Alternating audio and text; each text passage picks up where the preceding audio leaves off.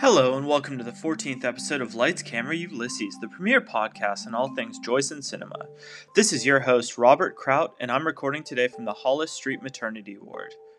Just a quick shout out to the sponsors. This episode is brought to you by Callan Midwife Services.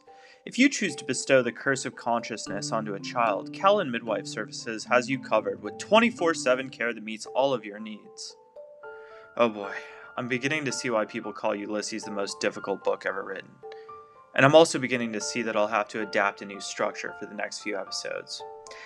As opposed to past episodes where I've drawn direct connections between Joyce and cinema, I want to use the following episodes to discuss the principle of aesthetics, and I will select a passage from each chapter that demonstrates these principles in a cinematic way. Starting with Oxen, we will look at aesthetic variance, or as Joyce labels it, embryonic development. Simply put, this is when you change your style throughout a given work. In the case of Oxen, this can be seen with Joyce parodying various aesthetics, moving chronologically from style to style, thereby commenting on the evolution of the English language.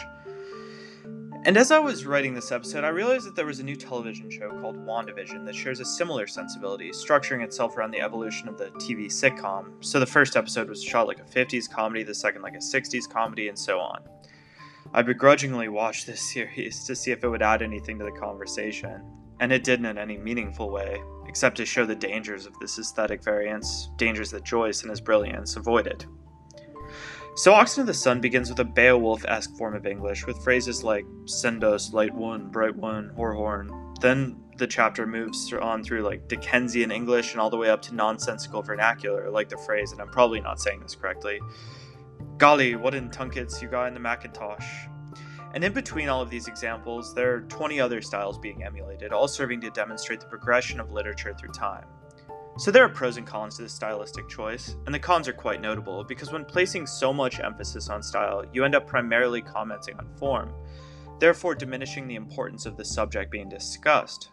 For instance, in this episode, it should theoretically be very emotional, as it deals with the birth of Mrs. Purefoy's child and centers around really topical matters like the life of the mother versus the life of the fetus, the ethics of childbearing, etc.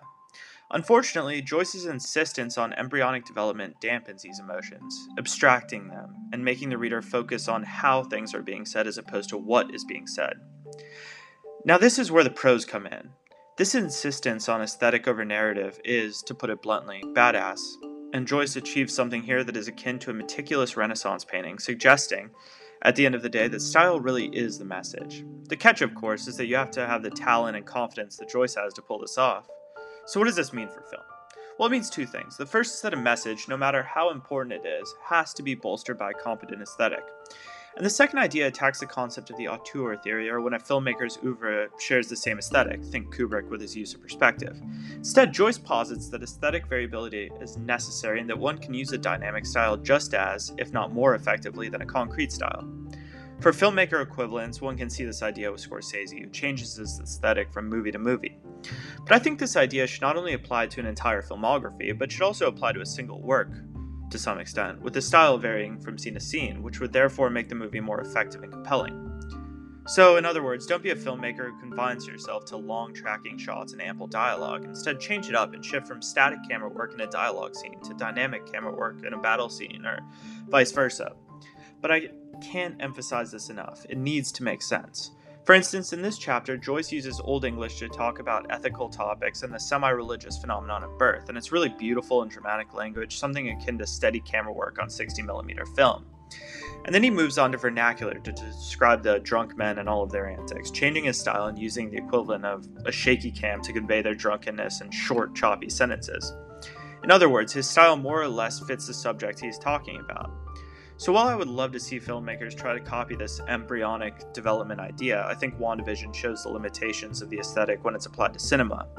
The best I can hope for is a willingness for people to experiment outside of their comfort zones, and to take stylistic risks that serve their story. So if you have a movie that shifts from comedic to serious, consider shooting the first half like a screwball comedy from the 1920s and the second half like a courtroom drama. Just an idea, but it actually sounds really compelling, so don't steal it. Thank you for tuning in this week, and we'll be back by the time Buck Mulligan's stomach settles.